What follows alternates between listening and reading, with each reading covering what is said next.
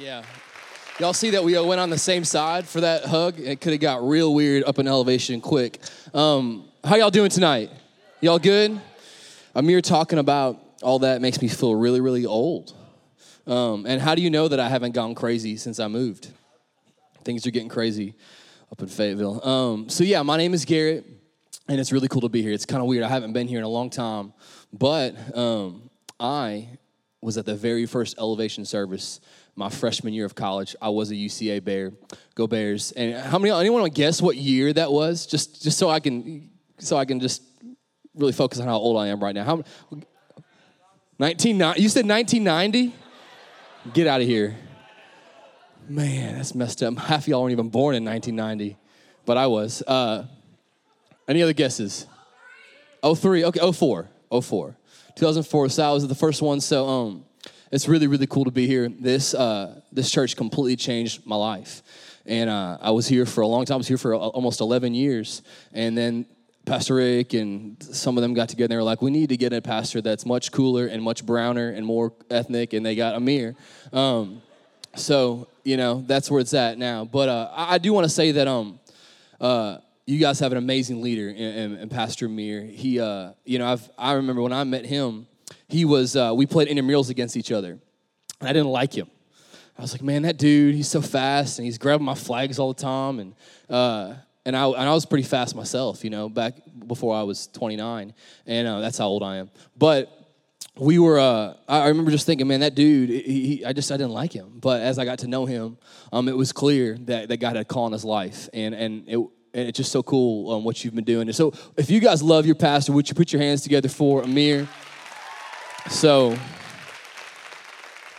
anyhow, so yeah, let me introduce you to my family. This church I was talking, it just means so much to me being here. This ministry, God used Elevation to kind of shape who I am today. I mean, it was in this room where God started speaking to me about my calling and what I was going to do with my life. And I got saved in the youth group at our church, and I even met my wife here. Actually, I asked my wife out on our first date. I was like sitting, you in the blue hoodie over there? I'm pointing at you. Yeah. So raise your hand. Okay. I was like sitting in that chair when I asked my wife out. That's how spiritual I am. I asked my wife out at church. And we have been married for 7 years now. I think we have a picture of her. Her name is Megan. Come on, Justin.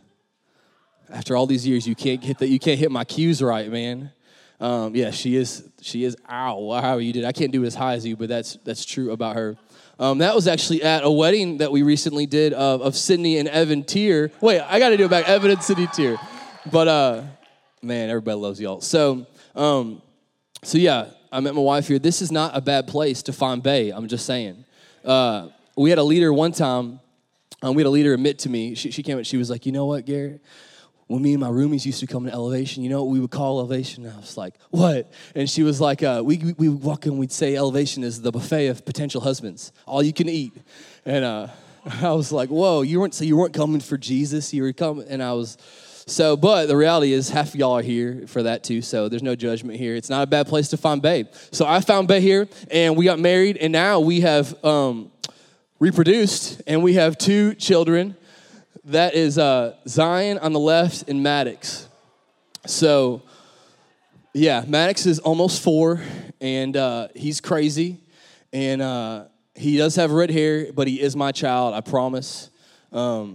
Andy likes to make jokes about that, and I don't appreciate that. Wow, I need to get to the Bible here in a second. And that's Zion. Zion, he is one. He's chunky. He's awesome, and I love getting to be in charge of these dudes. So yeah, who knows? Someone in this room you could make babies with one day. Get married to, and so yeah. So anyway, so Zion. It's so much fun right now. He's 1, and the other day I had one of those dad fails. I have a lot of those, by the way. It's just hard to be a parent. How often you're supposed to feed them.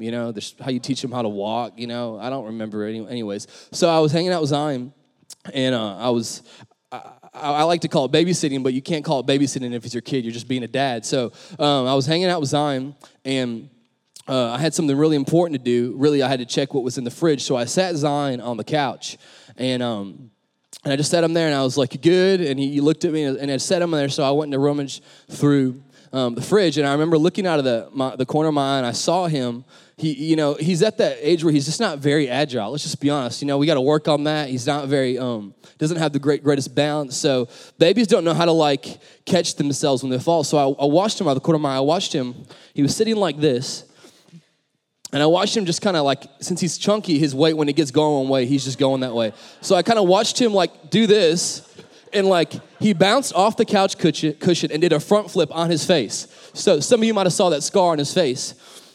So anyhow, Megan came home and he was crying and she was like, "What'd you do?" And I said, I was busy, and he just jumped, but he kind of landed it well, and I don't know, don't hate me, don't divorce me. And she was like, she's looked at me and she said this word, and she said it before in our marriage, but she said to me, "Garrett, I'm going to need you to be more engaged. I'm going to need you to be more engaged." And I was just thinking about that, and when you're a dad one day, or you'll realize that's or not all of you, the boys, but anyways.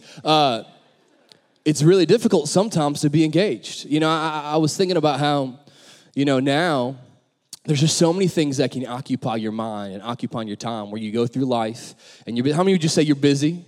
How many would you say it was even hard just getting here today because of whatever you had going on? Some of you got tests you got to study for. Some of you, I saw some football players coming, and some of you got practice. You have so much of your life that is so occupied and so filled with commitments and things that are pulling your attention that it's so easy to be disengaged. Where maybe you're hanging out with people, but literally you're just really checking social media with several different people, and you're having a social media hangout, but you're really just on your phones. And how many of you have ever been guilty of doing that? And what I was thinking about is how I don't want to be the person that goes through life around people all the time, but not really there.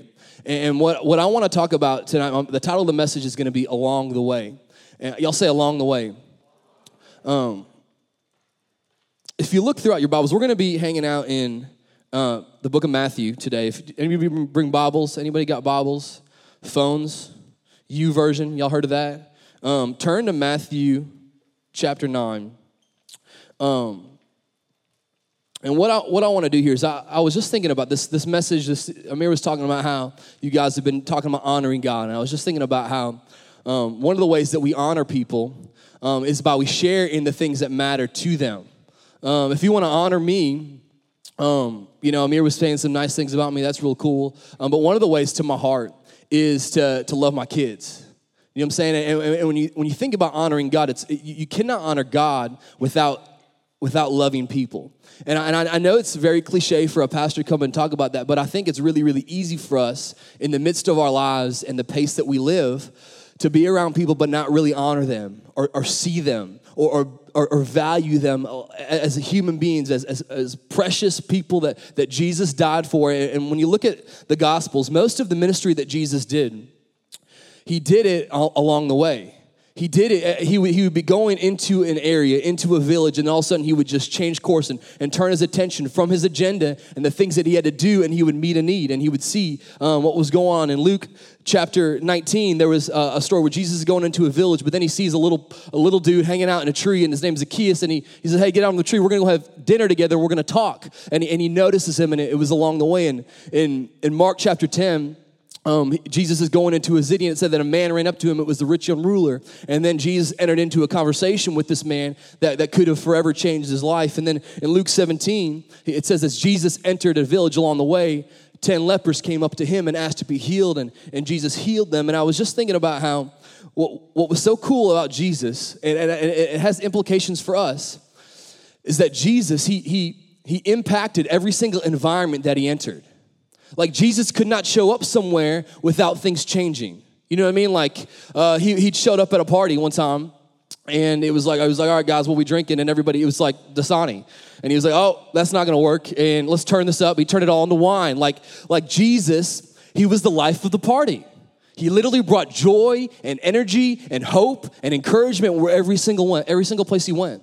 And I was thinking about, well, if Jesus was that way, how come so many Christians, how come so times we can walk around so boring, so self-absorbed, so up in our feelings, and so discouraged sometimes, or so so critical sometimes, but when Jesus, everywhere he went, people, they literally craved to be around him. They hung on his every single word, not just because he was God, but because of the way that he carried himself and the way that he loved and valued and saw people. So if Jesus did this, he really wanted his church and his people to kind of carry that same heart. So what I'm going to do right now is I'm going to take a passage of scripture in Matthew 9, and we're just going to break this down. It's going to be really simple. I'm not going to talk forever.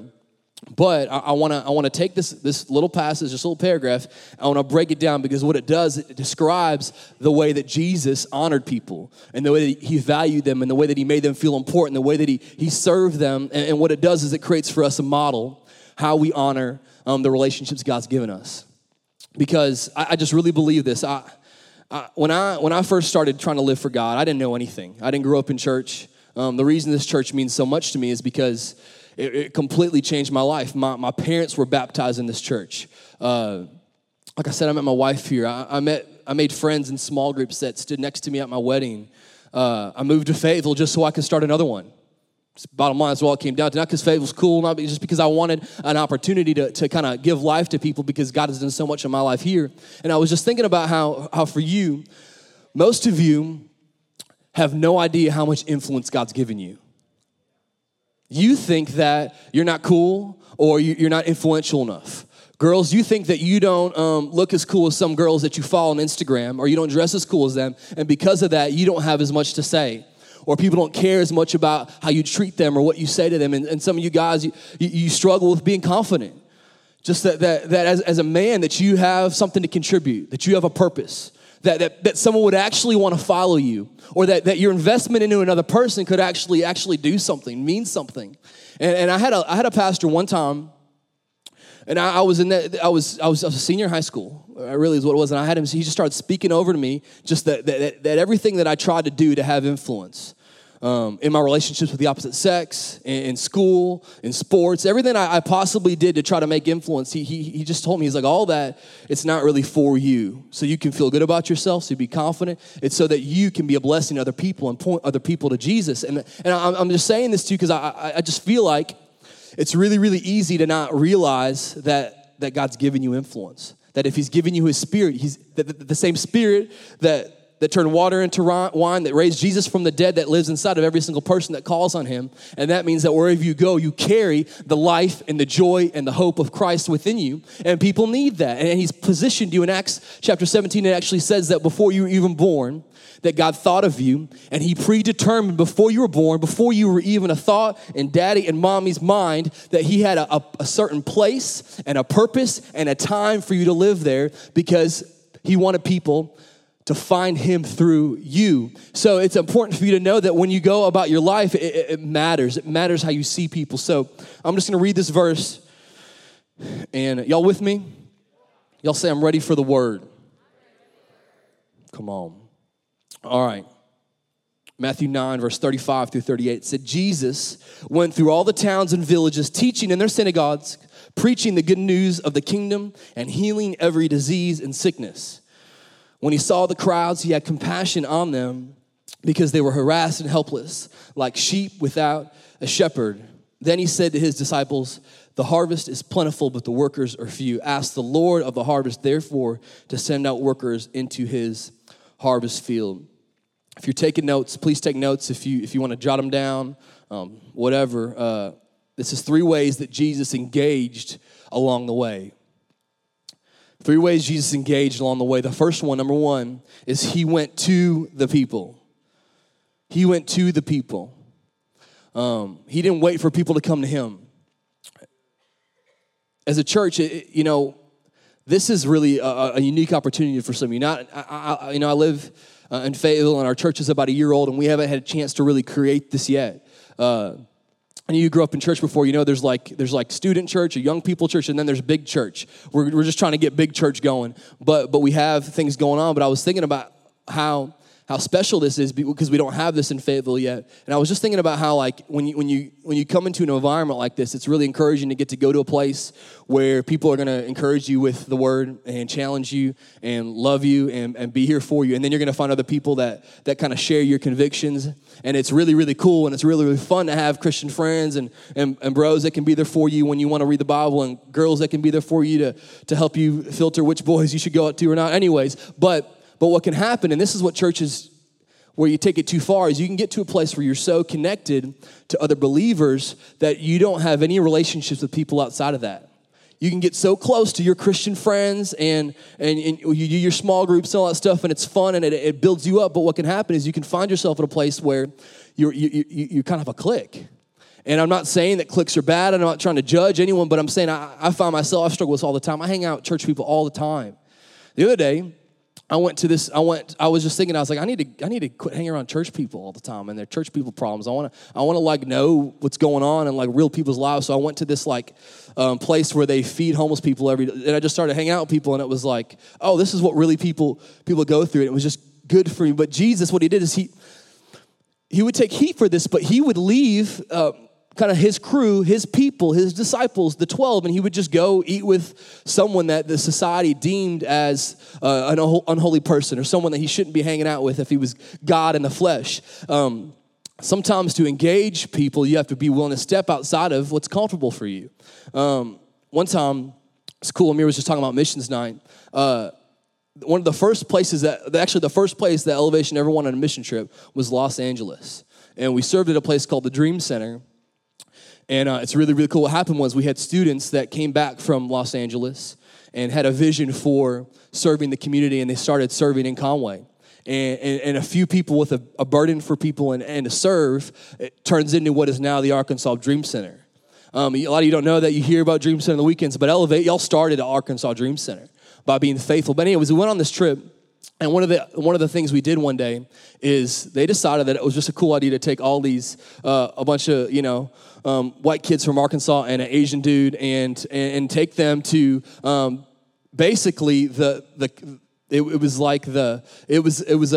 called the Jordan Downs Housing Unit. And what it was the projects right in the middle, in between Compton, and we were hanging out, and I was just like walking around, and basically our agenda for the day was we were going to hang out with kids and love on people and somehow use that as a bridge to talk about our faith.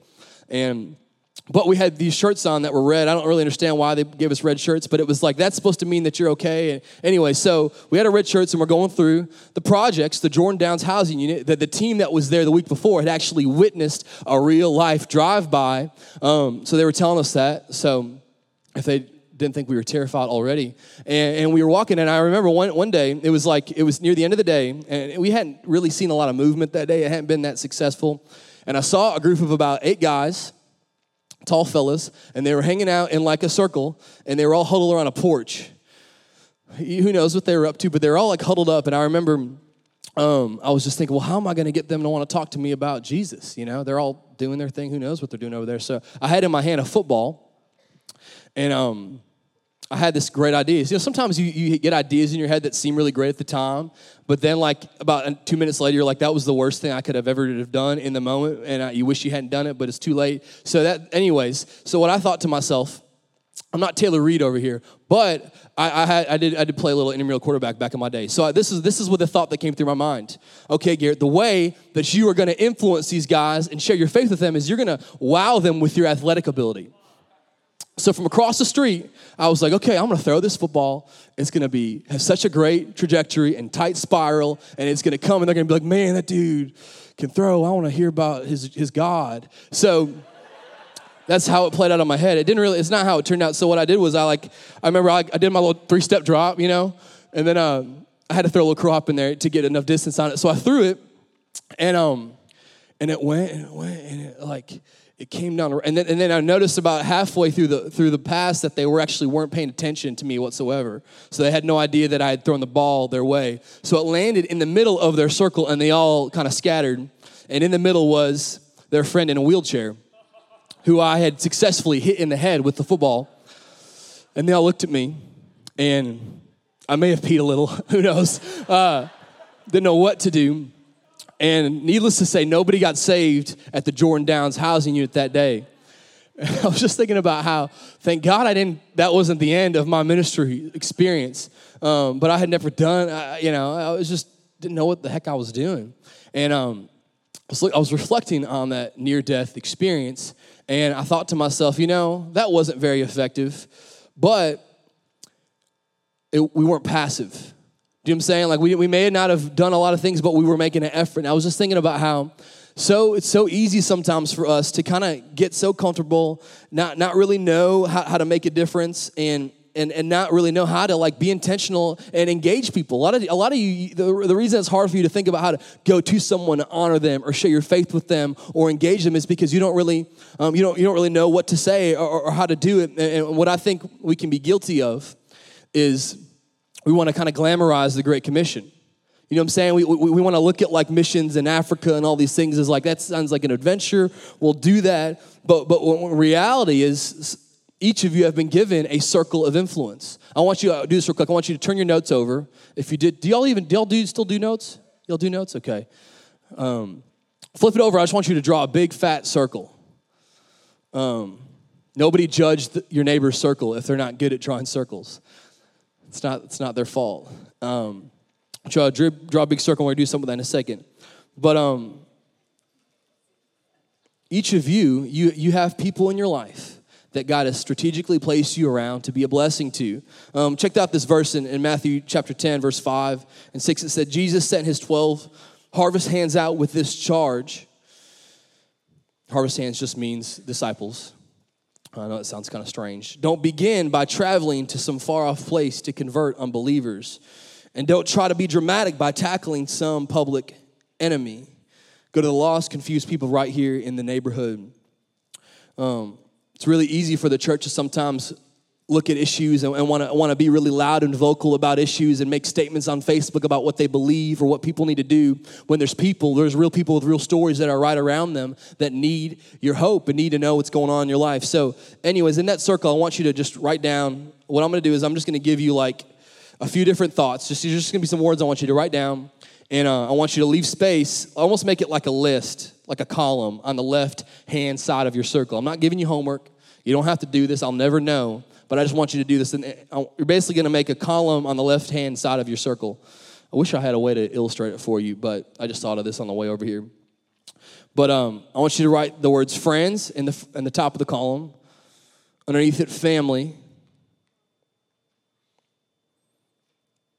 Underneath that, classmates. Could be coworkers. Am I going too fast, y'all? You can even put teammates if you play a sport. I really just what I'm doing here is I'm giving you just a few ways to think about people that God has placed you around, people that you may need to go to, people that you may need to prioritize. Because a lot of times it's hard to know, what do people really need from me? What can I really do? You'd be surprised how many people just are blessed by your time, by your investment. When we moved to Fayetteville, a lot of what we've done to try to build our church is we've just been hanging out with people. Just last night, just having people in my house, and we were just talking about their stories and their backgrounds and what we believe as a church and our story. And we were just hanging out. There was nothing super spiritual about it. I wasn't preaching at them. A lot of times it's just spending time investing in people. So the question I just want you to think about is who needs your time? Who around you needs some time with you? It could be a cousin that's just awkward and not normal for you to spend time with, but could really, really be blessed by just some time with you. It could be a sorority sister or a pledge brother that just someone that you might have they could do nothing for you, but by spending time with them, you can make a difference in their life. Share your story with them. Just take time with them. Number two, second way Jesus engaged along the way is he had compassion for the people. He had compassion for the people. I think the notes say he showed compassion. I got this little monitor up here that corrected me. He showed compassion for the people. So, next verse in Matthew 9:36, it says, when he saw the crowds, he had compassion on them because they were harassed and helpless, like sheep without a shepherd. So my wife, Megan, the fine lady in the red dress you saw earlier, she is a counselor. So she watches our kids. She helps us raise our kids, stays at home. But then a couple days a week, she's a mental health counselor. So she deals with all sorts of things. It's really cool because that means I get free counseling. And pastors have issues too, just being real, So she's sometimes at home, I'm stressed out, and she just like makes me sit in this lounge chair, and she just sits behind me. It just gets really weird. But one of the things she just loves getting to know the people, the human brain, and just how people think. And anyways, so she really loves personality tests. And there's this one personality test that's like it kind of asks you a series of prompting questions, and from that it labels you as a certain animal. Anybody done the animal test? I'm not going to do the animal test. But I'm kind of bitter about the animal test because I always get something really lame like a beaver. Any beavers out there? Okay, you relate. Some people get like puma. What are some of y'all's animal? What'd you get? Wild dog. Wolf. Man. You're a beaver? Who else? You're a beaver over there too? Come on. Sheep. Well, if you think about this is just if you look at the context of this particular passage, what's kind of happening here is Jesus, when he sees this crowd of people that have needs that are normal, some of them have desperate needs, but these broken people, what he does is he basically profiles humanity and he labels us sheep. He compares humanity as sheep without a shepherd. And I was just thinking about this in Psalms 23. It's all throughout the Bible, this whole idea of God wanting to shepherd his people. And in Psalm 23, it says, the Lord is my shepherd, I shall not want. 4 quick reasons why sheep need shepherds. Number 1, a shepherd provides. A shepherd provides. A shepherd takes care of the needs of the sheep. The sheep don't hunt for themselves. The shepherd actually provides for them, makes sure they have what they need. A sheep also directs, leads them kind of where they need to go, to the grass, to where they're safe. A sheep directs them. Number 3, a shepherd also protects. A shepherd protects sheep because sheep, if you really think about it, anybody grow up in a farm? Anybody besides Kendra? Kendra, I'm just kidding. Okay, so anybody, if you have sheep around you, and if you really think of a sheep, you think, how do the sheep defend themselves? Because they just really waddle. They can't really kick. They just kind of, they cannot even fast. So a sheep has no ability to actually defend themselves. So they have to have a shepherd defend them. They can just waddle around, and it's just bad deal. A shepherd also cleans a sheep, can cleanse a sheep. A shepherd cleanses. Some animals can clean themselves, like cats. They clean themselves. It's disgusting. I don't understand why people would ever want cats. But sheeps, they can't clean themselves. They need a shepherd to do it for them. And here's the point I want to make right now is when a sheep doesn't have a shepherd, they're forced to be their own. If a sheep doesn't have a shepherd, they're forced to be their own, to provide their own direction, their own protection, their own cleansing, their own, all that the sheep has to do it for themselves. And I just want you to know this, wherever Jesus is not Lord, he cannot be shepherd. So whenever God is not the Lord and the covering of someone's life, he has no ability to be their shepherd. So what's going on here is Jesus he's seeing humanity, he's seeing people, and he's saying they're like sheep without a shepherd. And what he does throughout the Gospels is he refers to himself as the good shepherd. In fact, shepherd, it's not a very glorious duty. You know what I'm saying? Like if I were to give myself a title or call myself something, I probably wouldn't pick shepherd. But this is what's so cool. Jesus, he actually owns the responsibility to being our shepherd. It's like he's proud of it. He's proud of it, and he wants us to carry that burden. As we come in to the family of God, he wants us to have that burden for people. And as I was reading this, I was thinking about how what was so cool about compassion that Jesus had for people is that it was really kind of strange, that the whole idea of compassion, just in my notes, is I was just thinking about how a lot of times we can confuse compassion for feeling sorry for someone or pity. But that word compassion, the way it's described in this passage, it was almost like a stomach pain. What Jesus felt in this moment when he came on to this crowd, it was almost like that time where you get so heartbroken over something that you're literally sick to your stomach. That's what Jesus experienced. Have you ever been dumped before? You know what I'm talking about? That dump where you're just like, oh, you feel sick because you got dumped and you just want to listen to Taylor Swift, and it's just kind of like what you want to do, and Netflix binge and get a lot of Ben and Jerry's. Now Andy's. I heard y'all got an Andy's over here. So can we go to Andy's later? Can that happen? Sweet. I'm so distracted. All I'm thinking about is what flavor I'm going to get now. Fat kid up here. So anyways, where am I even at? Okay, so Jesus had such compassion for these people. And I was thinking about what's so unique about this is when Jesus had compassion on people, it were people that didn't deserve it. Most of the people that Jesus extended compassion towards and cared for were people that all they cared about was what they could get from Jesus. Most of this crowd, the only reason they showed up is because they heard there was some dude that could heal people and turn water into wine and turn the fish and the 5 loaves into a golden corral buffet. And that's kind of, anyways. But like, so they just wanted to take from him, but he still extended compassion towards them. Later on, one of the last things Jesus even experienced when he was dying, there was crowds of people that actually voted to murder Jesus. They voted for his death. They actually said, don't kill the murderer, kill Jesus. So on one of the last statements he made, he pleaded that God would spare them, that God would forgive them. So on the cross, the very people that killed him, Jesus extended compassion towards, and he cared for, and he had this emotion towards and this love for. And I was just thinking about how, for us, we tend to want to put conditions on who we have compassion for. Do you know what I'm saying? Like, it's easy for us to be compassionate about what happened in Cabot, for instance. Some of you heard about this. We had some girls in Cabot that just tragically lost their life on Saturday. You may have even, some of you are probably closer connected to the story than me, and you look at a situation like that, and it's just easy to have compassion because, how young they were and all that stuff. But what Jesus did is he had no conditions. He'd have compassion for anybody. And if we're going to have compassion, we don't get to be the judge of who gets our compassion. And it's really easy for us to want to spend time with or invest in or care for people that we like or that are easy for us. But then when there's people that seem to be difficult for us or gossip or aren't fun to be around, to not extend compassion towards. And that's just not the kind of compassion that Jesus had. So I was just thinking about this. A couple of years ago, I was with one of our Elevation leaders, and we went golfing. Anybody like to golf? I used to beat Seth all the time when we went golfing.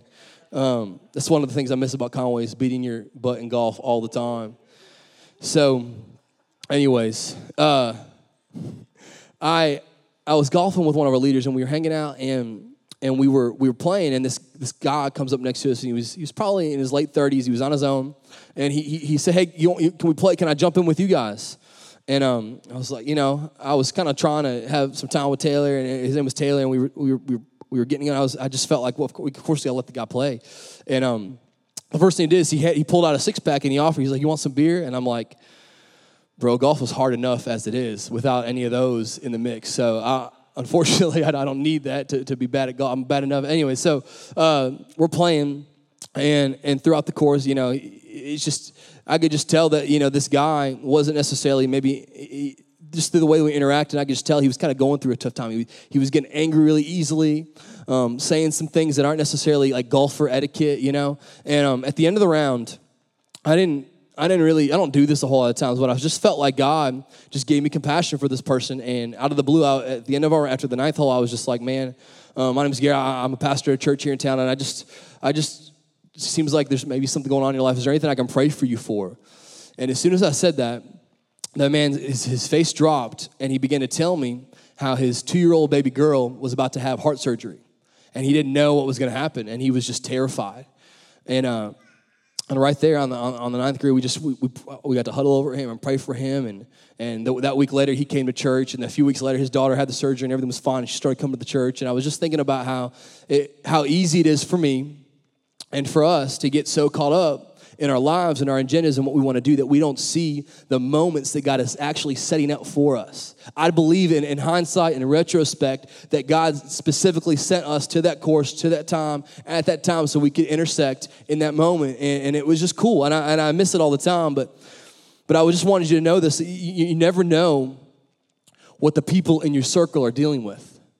You just never know. You never know who's hurting around you. You never know. And if you're like me, sometimes it's difficult to know how do you even respond when someone's going through a tough time. Like, what do they need from you? You don't, something really terrible happens to someone, and you think, well, I don't know how to explain that in the Bible to them, so I'm just going to keep my distance. Or I don't really know how to fix that or help them understand what they're going through. I don't know how to. But sometimes what people need is just the presence of God around them and people that care and just showing up to be there with them. And I just want you to know that if you're gonna engage people along the way, sometimes it's messy and sometimes it's hard. The other day, I was talking with Amir about this, and another one of the pastors when I got here. I was just talking about how, like, before I moved to Fayetteville, all I did was hang out with like you guys.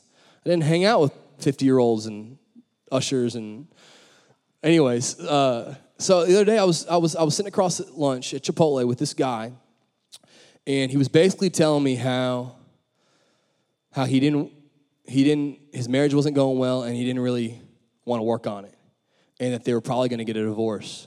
And I'm sitting here, and I'm like, okay, so why are we talking? You don't really want to work on it? And I was my heart began to break for this situation because I had never dealt with, what it's like to really be in the pain with someone. Well, compassion, all it is, just write this, compassion just means sharing in someone's pain. And what enabled Jesus to have compassion for these people that were killing him, to plead on God's behalf, to forgive them, what enabled him to do this, because he was able to see past what they were doing to him and what they were doing wrong, and see into their soul, and see that at the root of it, they still needed hope, and they still needed the love of Christ inside of them. And I think sometimes what we need to do is, whenever there's someone that's hard for you to honor, hard for you to take care of, you need to realize that usually, whatever it is that bugs you about them, that's so annoying, that's so difficult to deal with, however messy it is, it's usually just the fruit of something deeper that's going on in their life. And as Christ followers, the same way that Jesus extends grace and sees past our mess to speak truth to our hearts, we have to be able and willing to do that with people. Y'all with me? That makes sense? Okay. Number three is he met the needs of the people. He met the needs of the people. Matthew 9, the next part of that verse,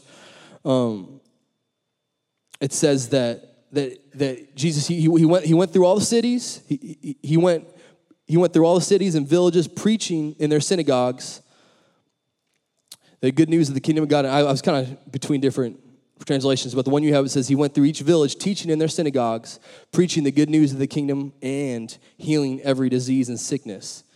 So he didn't just preach at them. He didn't just tell them what they needed to hear. He actually met physical needs that they had. And I think it's important for you to know that what Jesus did, so he was so good at this. He was able to address physical needs and spiritual needs at the same time. And what I think it's just good to know that a lot of people are used to people have an agenda. Like some of you, you have parents that have an agenda for your life.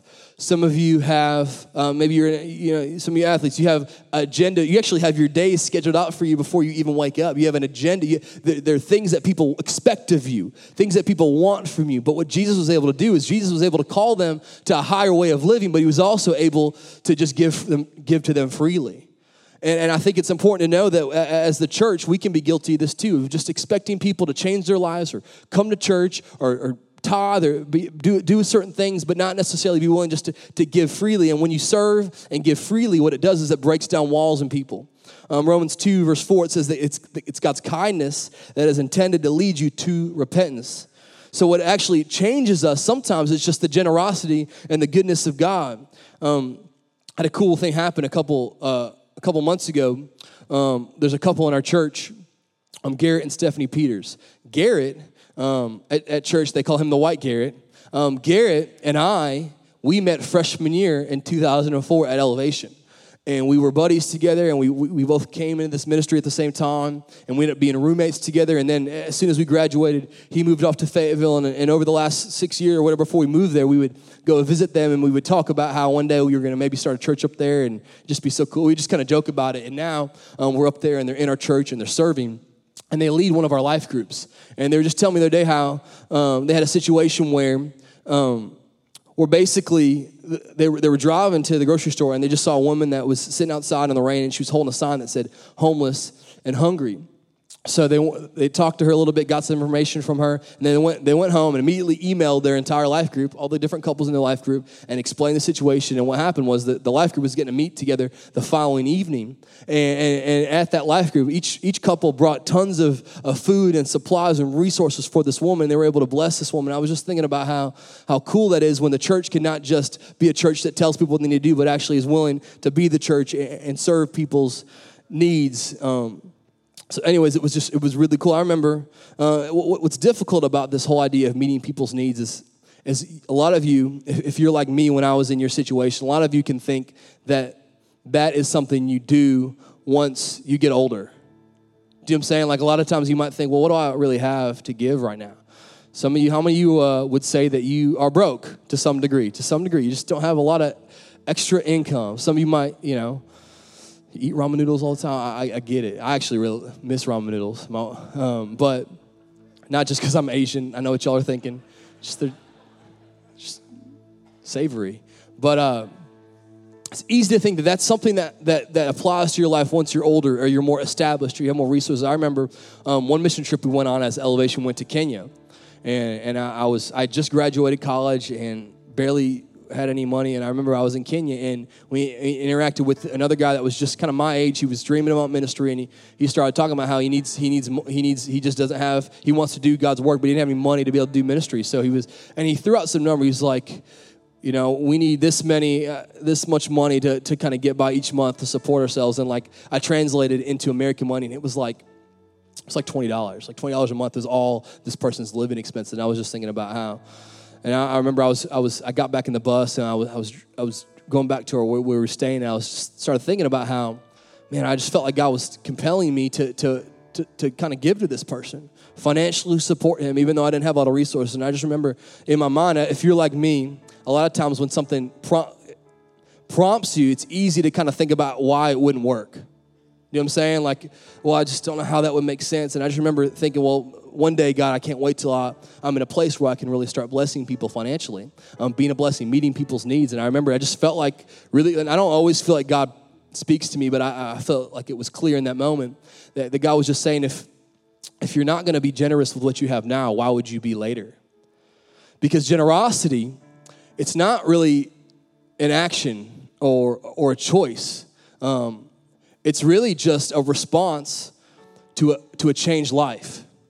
Do you know what I'm saying? Like when you get to a place where you realize what Jesus has done in your life, how much he's changed you, how much everything that you have, everything that you consider important, everything that you consider a blessing in your life was not because of your own efforts, but because of his grace and his provision in your life. When you realize that and how blessed we are, the only adequate response is to want to meet needs and want to be generous and want to give. And I just want to encourage you with this. A lot of you don't feel like you have a lot, but you have something. You have something that God has put inside of you that you can give to meet the needs that are placed around you. God's the best at connecting what you have to what people need. So I just want you to write down this question. What do I have that I can give? What do I have that I can give? Some people in your circle, like I said before, they just need your time. You have some time. Some people need your friendship. Some people might need your mentorship. One time I had one dude, he just wanted to bless me. He was in Elevation, and he gave me a pair of kicks. Seriously, he walked to me with a box of Roshis, and he was like, hey, and they weren't just Roshis, they were like Flyknit Roshis. If any sneakerheads in the house, okay, you back there. It's just a big deal, y'all. So I was just like, okay, this person just gave me shoes. What's up with that? And it was just, you have things that you can do to be a blessing to people, and I want to encourage you with that because I do believe that until something clicks inside of us where we see what God wants us to see and we see people the way that he wants us to see them and we slow down enough and engage with them and we start prioritizing people into our life and people that can do nothing back for us until we really get to experiences that we're never really going to get to live the life that God's has for us. And I just want you to start thinking about, if you would bow your heads, I'm just going to have a little time where you can kind of just think about this. I think we're going to go back into a song of worship here in a second. I just want you to think about, I don't know where you're at with this. Some of you I know are really, really good at this because you've been doing it. You've been reaching out to the people around you. You've been seeing them. You've been giving to yourself. Some of you, I believe that God is stirring something inside of you. Some of you, I think, man, it's just so easy to get up in our feelings, get in our days and all the things that discourage us and all the things that maybe God hasn't done in our life yet. And we get so consumed by what isn't happening for us that we forget that God has done a lot. And there are people around us that need our hope and need to be encouraged. And one of the best ways to tackle what's going on in your life is to be a blessing in somebody else's. In the next chapter, Matthew chapter 10, there's another verse I just want to speak this over you. Jesus, basically after him and his disciples had this experience